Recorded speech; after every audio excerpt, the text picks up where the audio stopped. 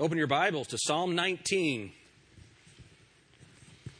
Psalm 19. I want to review a little bit. What we're doing is we're trying to lay some groundwork before we do our grand opening and mail out to the community to talk about the kind of church that we ought to be and where we're going to go in the future. So here's some of the things that we've covered in our new building here. The first is that we're going to preach Christ. Christ crucified, risen, coming again from this platform. The foundation of everything that we're going to do is the person and work of the Lord Jesus Christ. Amen? Now, here's a question for you. Are y'all excited about that today? Let's turn our focus. Man, the music's been great. That song by Abby, Every Time I Speak His Name. That should mean something to us. You know, there are people in the world who do not know the name of Jesus Christ. We're going to preach that name from this platform. That's the foundation of who we are. Then we're going to become a welcoming church. And we're going to keep going with that. We're going to do more greeter training and how to be a welcoming church. We're going to make sure that the facility is clean and safe and all of those things that we've talked about, that people know where to go when they come into the building. We're going to be a welcoming church, and we're going to understand that all of us have a part in that.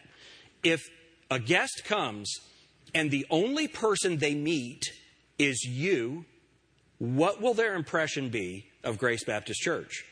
Is it a warm church? Is it a cold church? Is it a friendly church? Is it a bad breath church? If they meet you, what are they going to believe about Grace Baptist Church? So we must become a welcoming church. And then we saw that all of us have a part in that. We must heed the call of God on our lives. All of us. God has something planned for each and every one of us, a call on our lives. What is it that God wants us to do? God has not finished. Aren't you glad God's not finished with you? Then this morning, I want to keep that idea going. And it's this. I put it in our Christianity 101 series. This is new material today because it really is foundational to who we are. Why are we going to preach and teach theology at Grace Baptist Church? We're going to dive into that. Let's go to the Lord in prayer first. Lord, help us this morning. Help us to understand why it's so important to know who you are. Lord, help us to realize the importance of that in each of our own lives here. In Jesus' name, amen. Now, as we dive into this morning, I'm going to try and be interesting, do the best that I can. This is going to be a little bit more, you're going to read a lot. I've got a lot of slides today. So I really need you to plug in on purpose for this. But let's look at this. Why theology? And if you'll notice, this is kind of similar to our book, Why Baptist? And Dalton Robertson and I are working on putting out a book called Why Theology. And here's the reason for it. Some of it is in this. I have requests right now to go to the Philippines, Malawi, and Africa. 500 pastors there to have the opportunity to train them. Myanmar, which is Burma in Asia. And then this summer, Brother Fagali wants me to go to Egypt to teach pastors from all over the Middle East. You know, they translated Why Baptist into Arabic. And so he wants me to come and teach that again. This is such a need because, this is real important, there are plenty of theology teachers in colleges. The problem is pastors teaching theology. There's a big difference between a theology professor using big words, you know, soteriology, hamartiology, all of those types of things. There's a big difference between that and a pastor who understands the needs of the people in his church, still communicating the key doctrines of the Word of God to people so they know who God is. There's a big difference in that. And so that's the heartbeat behind what we're doing. And Dalton wrote an article, Why Theology? And he had me proofread it, and I said, this is so good, I'm going to preach it on Sunday. So you'll recognize some of Dalton's flowery speech in some of my points. Some of this is my stuff. Really, a lot of the key thoughts are from Dalton's article. It was so good, I said, I need to communicate this at Grace Baptist Church. So, why theology? Let's look at this. Here's what Albert Einstein said. I do not believe in the God of theology who rewards good and punishes evil. I do not believe in the God of theology who rewards good and punishes evil. So here is my equivalent statement to that. Okay, ready? Quote, Jim Alter, you can write this down. I do not believe in the theory of relativity.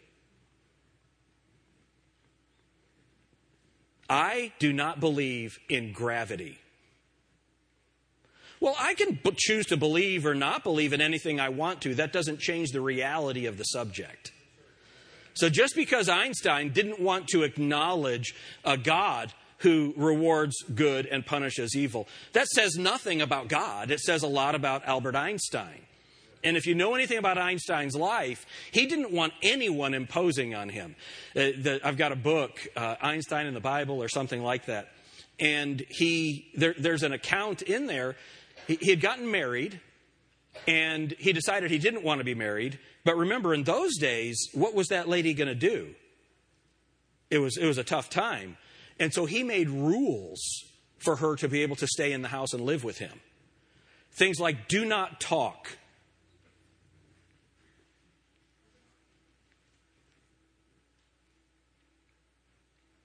Patrick's grinning really big. I don't know if he's wanting to adopt that rule or not. I'm not sure. Can you imagine that?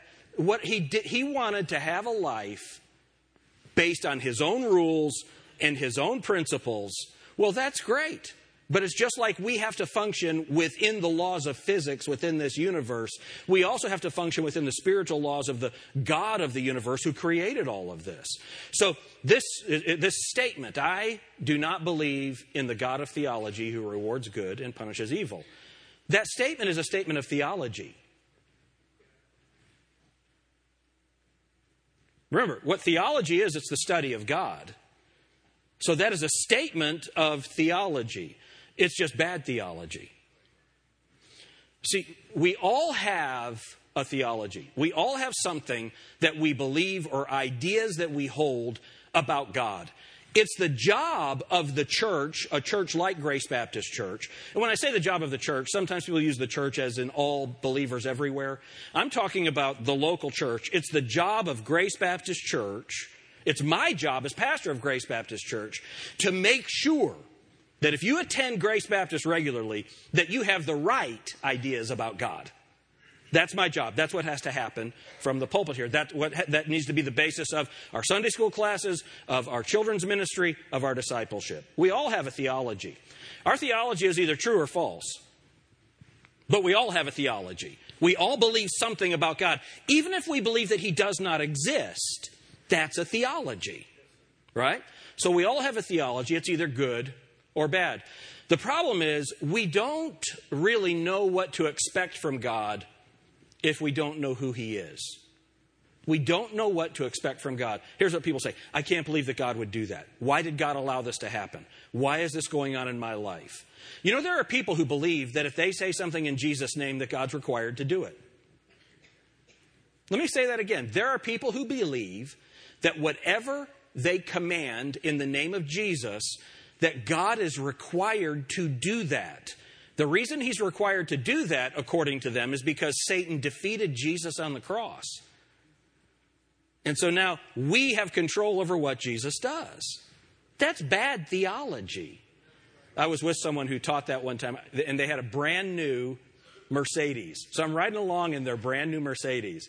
And I said, in the name of Jesus, God wants you to give me this car. He got real quiet, never said anything, and did not give me the car. So either Jesus failed or that's bad theology. Right? So we all have a theology, and if we don't know who the God of the Bible is, we don't know what to ask Him. Remember, the Bible says that if we ask anything according to His will, He will do it. That means if I want my prayers to be answered, I need to know what His will is, and that's what I need to pray. How can we do that if we don't know theology, if we don't know who God is? So we all have a theology. We have an understanding of God that is shaped by several things. First, it's shaped by the truth. if you have the Word of God and you take the Word of God in its context, then you'll have a good understanding of who God is. Is that fair? You with me on that? Or we have our imaginations. And people imagine things about God. Remember, that's the what would Jesus do concept? And that's where you imagine what Jesus would do in a certain scenario. Well, that's my imagination. What is an imagination? An imagination is something you believe that is not true. An imagination is something you believe that is not true. Now, it's great for a child to have an imagination. We like that. Sometimes kids have invisible friends, right? Make-believe friends, invisible friends. That's what I had to have because nobody liked me. No, it's just not true. Maybe a little. But imaginations are things that we believe that are not true. Well, that's fine when you're a kid if you're imagining that you're a superhero. You're imagining that you can fly. The problem is if you imagine that you can fly and then you try it. Right? That's when your imagination meets reality. And reality always wins. And so when we meet the God of eternity, our idea or who God is, what we have believed had better be based on truth and not on what I imagine God to be. And there's a lot of that going on. Or someone else's imaginations. Now, I never watch those awards programs. You know, the Grammys or whatever. I don't watch that stuff. First of all, most of those people are pretty evil people. Secondly, they hate us. They hate us. How many of you know that they hate us? Right? They can't stand us. They hate us. And yet, you'll see a thing, I want to thank God for this award. You've made a pornographic movie and you thank God for it. Right? That's an imagination about a holy God that does not exist. Are you with me on that? That's an imagination. So our ideas about God are either based on truth, our imaginations, or someone else's imaginations. Understand, we are all influenced by the culture. And when we hear people talk about God, we can succumb to their imaginations about God. So what we have is our idea of God is either based on the truth, our imaginations, someone else's imaginations, or some unfortunate mixture of those three. So we need to get rid of the imaginations about God and go back to what the Bible says. How many of you, when you think of that word imagination, you think of that song Imagine? John Lennon. What a stupid song. Imagine there's no heaven? No. There is a heaven. How do I know that? Because Jesus Christ said, I go to prepare a what? A place. Not an idea, not a concept, not an imagination. I go to prepare a place for you. Heaven is a real place. And eventually that holy city is going to come down from heaven out of God, or down from God out of heaven. And it's going to be like a bride adorned, that New Jerusalem. We're going to live in that New Jerusalem. It is a place. It's a literal place. We don't need to imagine. We can believe and stand. Then, the only standard for an unassailable theology is the Word of God. The only standard for an unassailable theology is the Word of God. And that's why we want to go to Psalm 19. Let's look at this. Psalm 19, look at verse 7. The law of the Lord is perfect, converting the soul. The testimony of the Lord is sure, making wise the simple. The statutes of the Lord are right, rejoicing the heart. The commandment of the Lord is pure, enlightening the eyes. The fear of the Lord is clean, enduring forever. The judgments of the Lord are true and righteous altogether. More to be desired are they than gold, yea, than much fine gold. Sweeter also than honey and the honeycomb. Now, that's the foundation. Look at all of the things that the Bible here says that it's going to do. It says the law of the Lord is perfect. Do you believe that the law of the Lord is perfect? It's perfect. And what does that do? It converts the soul. The New Testament statement on that is being born again, not of corruptible seed, but of incorruptible, by the word of God, which liveth and abideth forever. See, the Bible, the Word of God, that's our standard for belief in God and for everything that we need to know about God. The Bible is our standard for that. The Scripture is the source of sound theology for the believer. That's it. The Bible is the foundation for that. And a problem that we have is too many Christians don't know what the Bible says about God. They get their theology from bumper stickers. Now, recognizing that our doctrine comes directly from Scripture is not to say that we cannot be taught theology by men. Let's read that again. Recognizing that our doctrine comes directly from Scripture is not to say that we cannot be taught theology by men. There's a mistake that people make. They think that because the Bible is our authority and we get our theology from the Bible, that we then ignore what men have written about the Bible.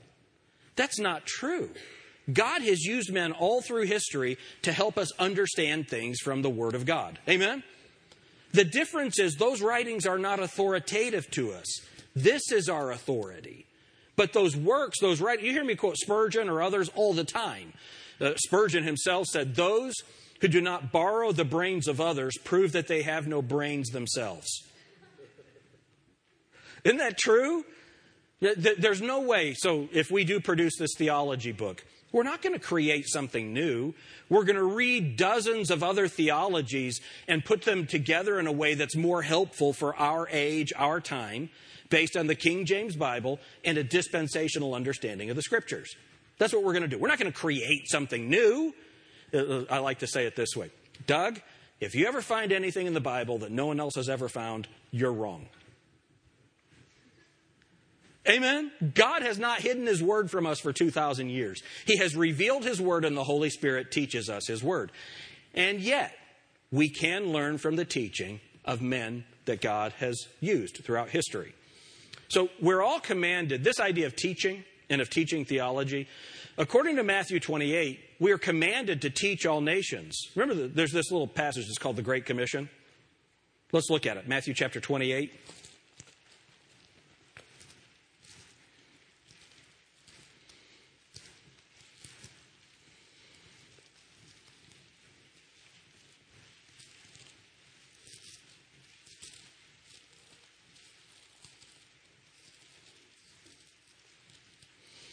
All right, Matthew chapter 28, look at verse 19.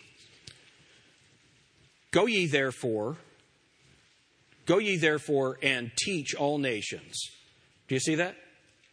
Go ye therefore and what? Teach all nations. Now, some modern translations change that to make disciples. Go and make disciples. Well, a disciple is a learner, a follower of Christ, a learner. How do you make a learner? You teach them. Okay, so what this is our methodology. We're not going to go and just scream at people. We're not going to go with guns and knives and require them to believe. We're going to go and teach them the truth of the Word of God. That's the foundation. What are we supposed to teach them? Look at what the Bible says here. Go ye therefore and teach all nations, baptizing them in the name of the Father and of the Son and of the Holy Ghost, teaching them to observe all things whatsoever I have commanded. And lo, I am with you always, even unto the end of the world. So we are commanded to teach. Then look at what we have up here for you. In Acts 2:41, it says, and they continued steadfastly in the apostles' doctrine. So there is the need to continue in the apostles' doctrine. So we're going to teach. We're going to teach them and then baptize them. We're going to teach them all things whatsoever the Lord commanded. And then we're going to teach them how to continue steadfastly in the apostles' doctrine. Well, in order to do that, we need to define some things. What is doctrine? Doctrine is God's truth in God's words. That's what doctrine is. Some Bibles change the word doctrine to teaching. To teaching. The illustration that I use is trigonometry. Who here understands trigonometry? Would you raise your hands? Okay, hold those hands up. Everyone else look around. How many of you are doing okay without it? Would you raise your hands? You're doing okay without it. Now, what these folks could tell you is you really wouldn't do okay without it because the cars you drive or the planes you fly on or whatever can't be done without the use of, can't be created without the use of trigonometry. Is that right? Or am I wrong? See, because I don't even know what trigonometry is. I really don't. I asked Jacob, what is trigonometry? And he couldn't explain it to me either. So I don't know what it is. And honestly, my life is fine by not knowing that. I'm glad there is someone to teach that. Because we need people to design computers and build airplanes and do those things. That stuff is important, but it's not vital to the average person to know it. That's teaching. The doctrine of, listen, the doctrine of salvation by grace, that's vital for your eternity. That's the difference between teaching and doctrine. Doctrine is God's truth and God's word. That's our understanding of the word. The technical definition of the word doctrine is things taught. Things taught. So what are the things that we are supposed to teach? The things that the apostles taught. The things that Jesus taught. That's the foundation for what we're doing. Where are we supposed to do that? When we come together in the church. Now let me deal with something here real quick. There is a teaching, and it's called hyper-dispensationalism. Hyper-dispensationalism. So we are dispensationalists here. And everyone who believes the Bible is a dispensationalist. Everyone who believes the Bible is a dispensationalist. Even those who would not call themselves dispensationalists. I'll ask them, do you believe in an Old Testament that's different than the New Testament? They'll say yes. Well, then you believe in at least two. Because a dispensation is just that. You go to a dispensary to get something. It's a dispensation of truth. It's a giving of truth. And what God has done is He divided the Bible into basically 7 different periods of time. And in each of those periods of time, there is information given that you're held accountable for. And you either submit to that information and you're blessed, or you defy that information, reject it, and you're judged. And that's the way the Bible is put together. We are in the dispensation of the church. That is the local assembly. That God's plan in this age is to reach the world through local churches. Now, here's the good news. You don't have to be a member of a local church to go to heaven. That was such a weak amen right there. I'm going to start over. I'm going to threaten you guys to start this sermon over. You do not have to be a member of a local church to go to heaven. Amen. You do have to be a member of the body of Christ to go to heaven. And you're placed in His body, in Jesus Christ's body, by the Holy Spirit when you're saved, when you're born again, when you ask Jesus Christ to be your Savior. That's when you become a part of that body of Christ. And then the Bible says that we are seated with Christ in heavenly places. If you're saved, you are in Christ right now. Isn't that awesome? We don't have to wait for a rapture to be in Christ. We don't have to wait for Jesus Christ to return to be in Christ. We are in Christ right now. But God's plan in this age is for the New Testament church, this structure that we have here with a pastor, with deacons, with ordinances, baptism, and the Lord's Supper. God intends for that organization to be the way that He reaches the world. Hyper-dispensationalists don't believe that. How many of you know people who go to home churches? Home churches, right? Who's the pastor? Who are the deacons? How do they observe the ordinances? What about church discipline? How many of you are glad that you can't get kicked out of your own family? How many of you want to be kicked out of your own family? I saw some faces out there. Once you're born, you can't be unborn. Right? You can be disowned, but you're still a part of that family. See, that's the idea of church discipline. If there's no such thing as church membership, when the Bible says to set someone outside of the body, you would be taking their salvation away from them. I'm just telling you, you guys need to be very thankful that I can't take your salvation away. Because some of you guys have ticked me off. Can you imagine if I could take your... Isn't that silly? Can you imagine if I could take your salvation away? If you're not a member of something, you can't be removed from that. Are you with me? Are you following the logic? How many of you understand the logic of this? You have to be a member of something in order to be removed from that membership. That's what being set outside the body is. God's plan is for the local church to continue steadfastly in the apostles' doctrine and to teach those things. That's who we are. That's what we're doing. I have heard that there has been some of that teaching from people who have been attending Grace Baptist Church. Let me just tell you something right now. That's over. Go. Here's the job of the pastor. Here's the job. Protect and feed the sheep. Part of the protection is for me to make sure that false doctrine is not taught at Grace Baptist Church. That will not happen here. That will not happen here. And so that's done.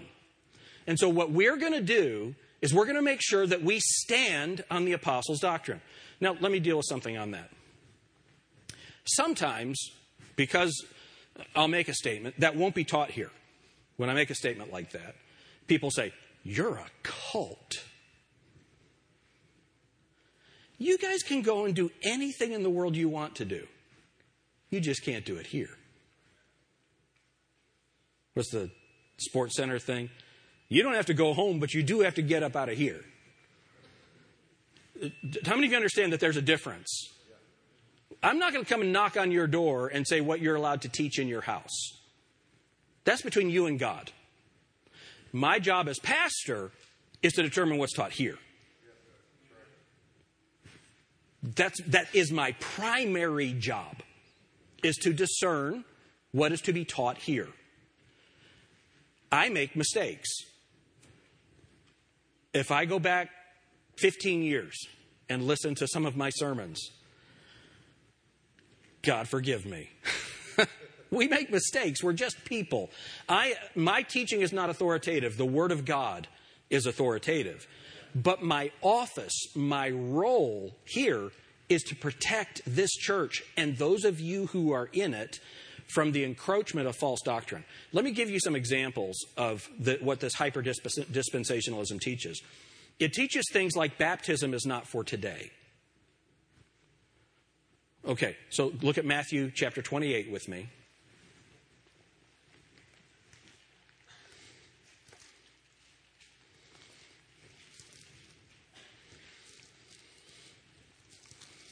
And look at verse 18. And Jesus came and spake unto them, saying, All power is given unto me in heaven and in earth. Go ye therefore and teach all nations, baptizing them in the name of the Father, and of the Son, and of the Holy Ghost, teaching them to observe all things whatsoever I have commanded you. And lo, I'm with you always, even unto the end of the world.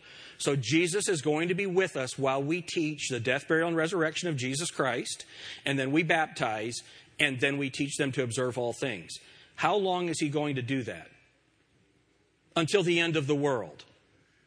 Now, I'm not that smart, okay? But that hasn't happened yet. How many of you here agree with me that the world has not yet ended? Are you with me on that? Some of you aren't sure. I'm worried about you guys. I'm just telling you, this is one of the simplest things in the world, what I'm telling you right now. It's one of the simplest things in the world. Churches baptize people. Are you with me on this? So this foolishness that baptism isn't for today. Here's another one that's supposedly not for today. Go to 1 John chapter 1. Look at verse 9.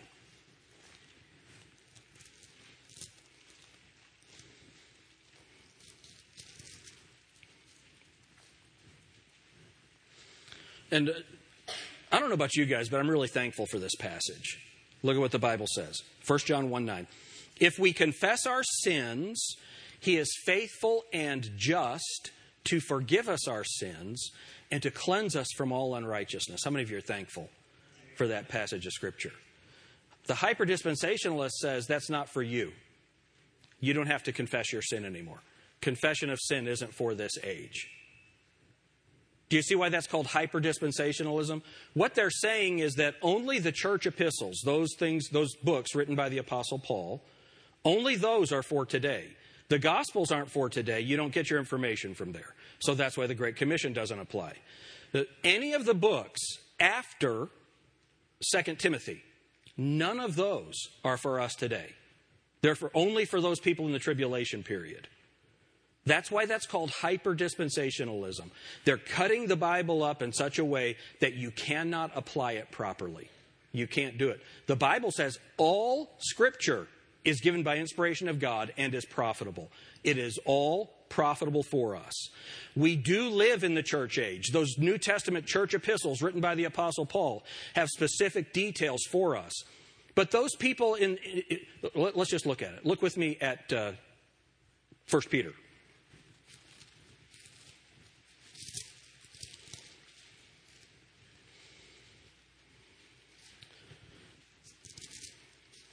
Let's do 2 Peter just for time, a little easier. 2 Peter chapter 1. 2 Peter chapter 1. Simon Peter, verse 1, a servant and an apostle of Jesus Christ. Now remember, we're continuing steadfastly in the apostles' doctrine. Is that what we're doing? According to Acts chapter 2? We're continuing steadfastly in the apostles' doctrine.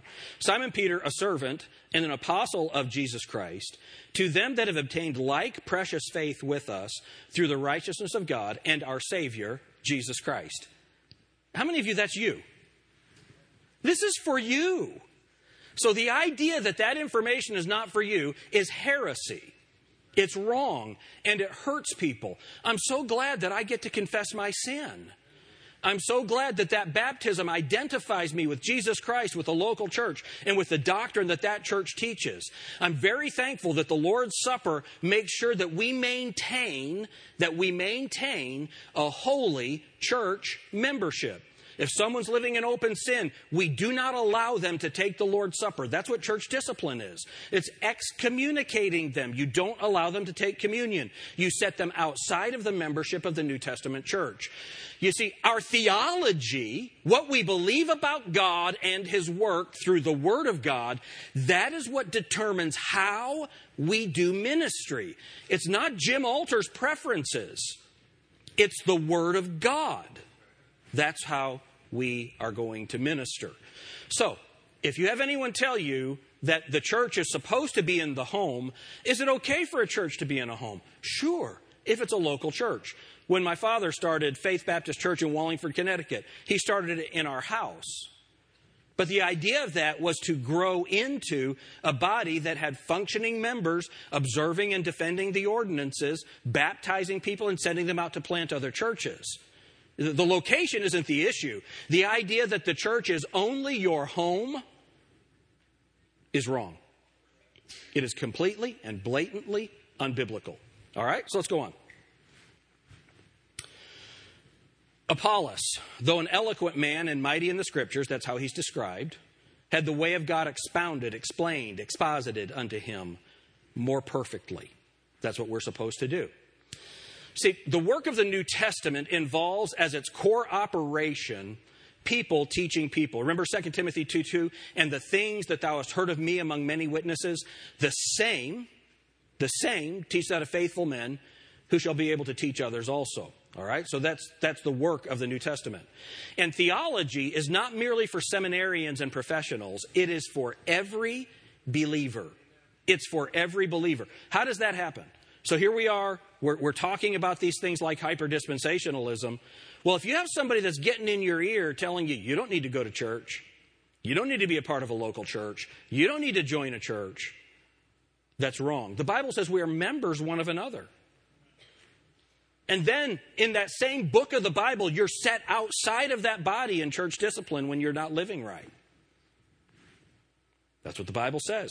It's a clear teaching of Scripture. And let me just tell you something. Don't miss this.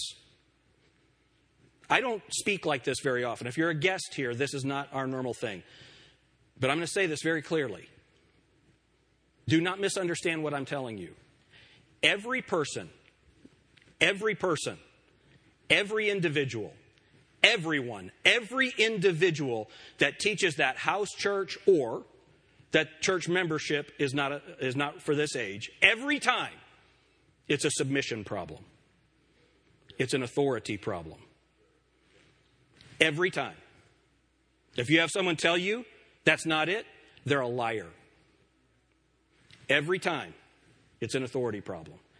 Every time. And let's talk about that authority issue. So am I speaking authoritatively right now? There's no doubt that I am, as pastor of this church, laying down some things. When's the last time I knocked on your door and asked you what you were watching on television? When's the last time I looked in your cupboard to see what you're eating? When's the last time I looked at your radio to see what you're listening to? We have no control over your lives. I don't want any control. I can't control my own life well enough, let alone controlling your life. We are not legalists here. That's a good place for an amen. We are not legalists here. I am not. If you're going to be in leadership here, there's some standards that you have to have. And they're really crazy. Don't be naked. Come to church. Don't fornicate. Just crazy rules like that, We're not legalists. And yet, listen, I like what the Apostle Paul said about false teachers whose mouths must be stopped. 1 Corinthians 1:10, I would that ye speak the same thing, that there be no divisions among you, but that ye be perfectly joined together in the same mind and in the same judgment. How are we going to do that? When we get all of our doctrine from the Scriptures. Every doctrinal position comes straight from the Word of God. That's what we're going to do. And we're going to take those passages in their context. So theology is not merely for seminarians and professionals. It is for every believer. Let's look at the definition of theology. It's the study of God. Theology is the study of God. Theology is the passionate pursuit of God in truth. If you want to know who God is, you need to find out.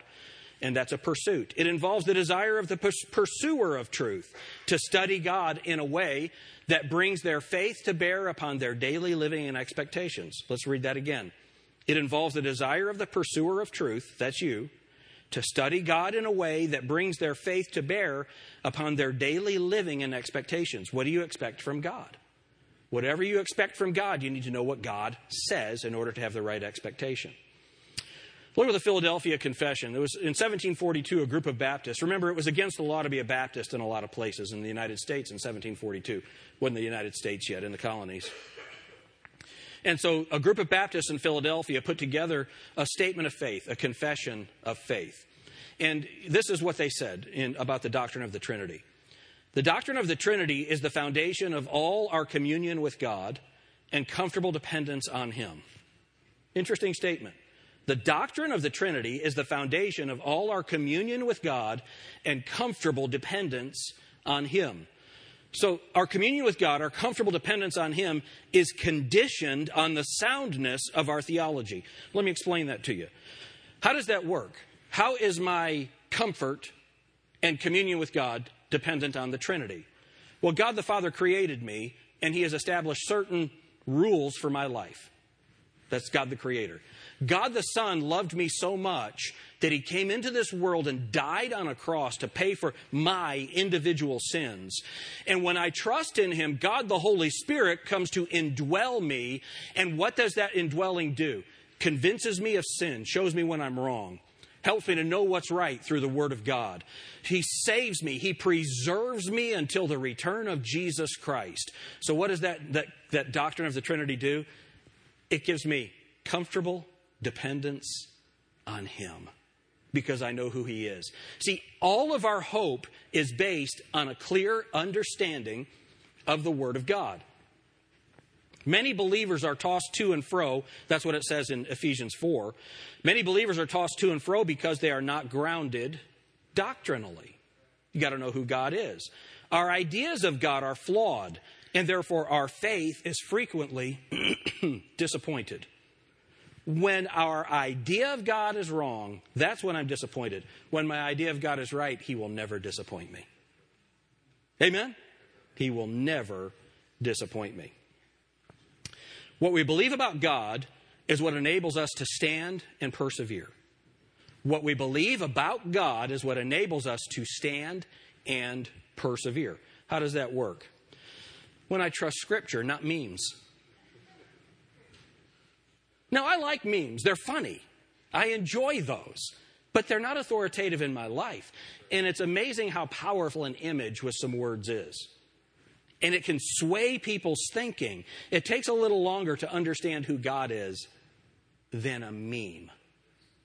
We need Scripture. That's our authority. Theology has fallen on hard times. Modern churches are religious entertainment halls and pop psychology centers. Is that true? Conservative churches are hardly better. They leave aside genuine biblical preaching and teaching for personal agendas and political activism. Man, when the heartbeat of Grace Baptist Church becomes politics, we've gotten off the rails. When all that we talk about is Jim Alter's personal agenda, we've gone off the rails. It's vital that our authority is the Word of God and the teaching and preaching of it. So why should every believer learn theology? Number one, there's no genuine worship apart from sound theology. Remember, we've said this often. The transcendence of our worship is in direct proportion to the depth of our knowledge and understanding of God. Let me say that again. The transcendence of our worship is in direct proportion to the depth of our knowledge and understanding of God. You can only worship him when you know who he is. Deficient knowledge produces deficient worship. Are y'all with me? We doing okay? All right. God is a spirit, and they that worship him must worship him in spirit and in truth. Don't you think that's a pretty good verse for that teaching? You can't worship God unless you know who he is in truth. Where's the truth? Sanctify them through thy truth. Thy word is truth. All right. Let me just, that idea of that hyper-dispensationalism not being taught here, here's the problem. Some of the people who are buying that, and it's really just a couple of people, like 3. They're nice people.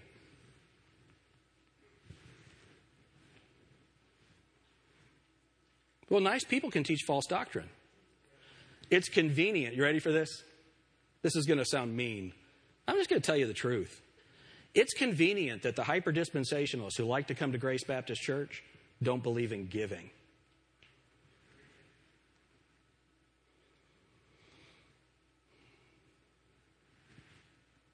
Now, if you don't have any money, come to Grace Baptist Church. We love you. But don't come and try and bring false doctrine in here, taking advantage of our heat, of our teaching, of our labor, of our food, and you're not willing to give a dime for some spiritual reason. How about you spiritually never step foot in this building again? How about that? God's a spirit, and they that worship him must worship him in spirit and in truth. I'm just telling you, what I'm doing right now, somebody's going to say, he was really mad. Apparently you've never seen me mad. I do get angry about false doctrine. I do get angry about mooches and thieves, and I can't stand that stuff.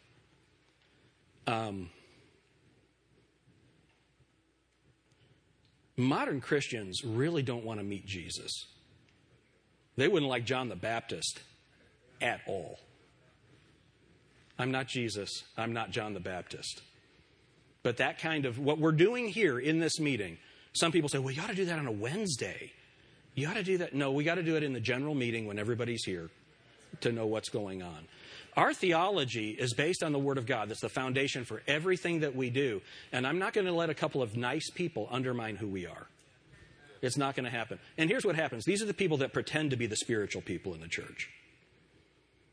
Right? Where your treasure is, there will your heart be also. All right, let's go on. If you're a guest, you must think we're crazy. We're really not. Sometimes you got to do a little house cleaning. We cannot hold to unbiblical opinions of God and genuinely worship him at the same time.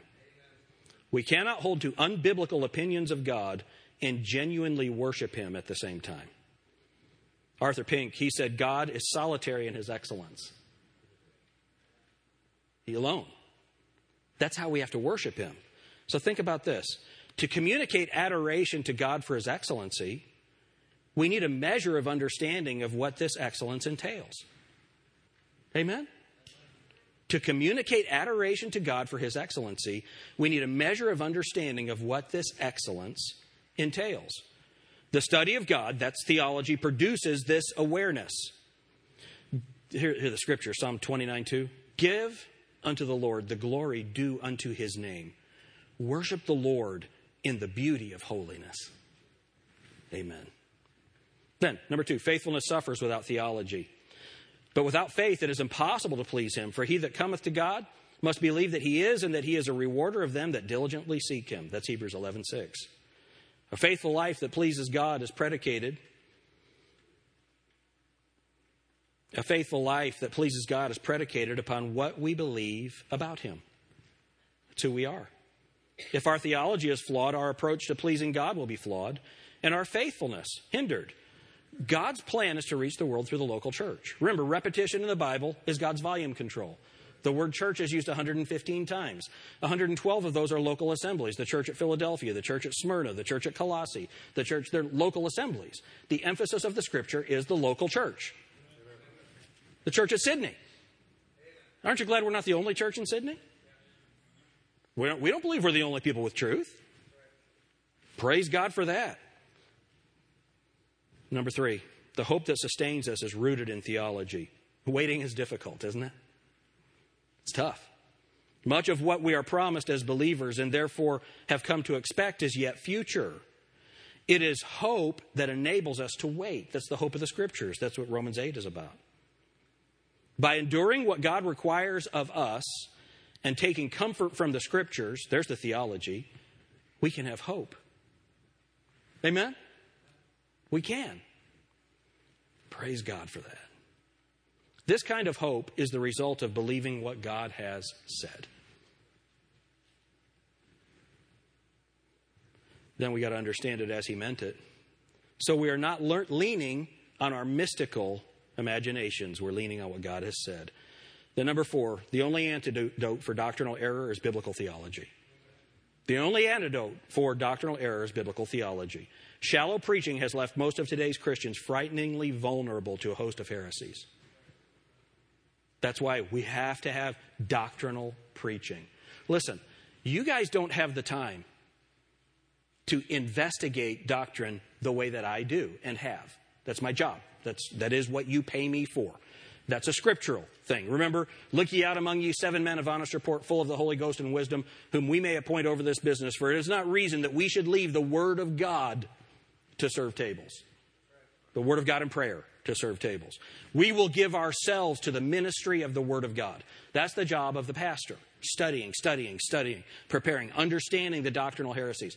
How many of you had never heard of hyperdispensationalism before today? Would you raise your hands? And yet there are people that are trying to undermine our teaching in this church. That's my job, to stop it. To stop it. Then, because as long as the ship is sailing on a steady course, few people care that it's taking on water. So here's what happens. And I'm done. This is it. I think I got 1 or 2 more slides. Here's what happens. Churches get to where we are. We're growing. It's exciting. New buildings.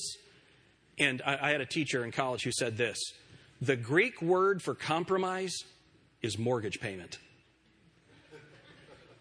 Soften the teaching, soften the message so that you can build a crowd. Well, if you are perpetuating error in order to build the crowd, does that bring glory to God? No. So we're going to stand on doctrine. What we need as a church: theological preaching, doctrinal teaching, God-obsessed worship that shapes the thinking and living of the saints. Theology is a good thing.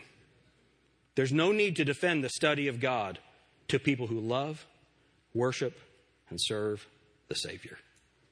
Why theology? Because the study of God is the foundation of everything that we do. And understanding the Bible in its context, that's what keeps us going on the right path. And it gives us the discernment to know what God would have for us to do. Amen? Let's all stand together. Lord, thank you for the opportunity to preach and teach your word. Lord, I'm humbled by it. And Lord, you know my heart.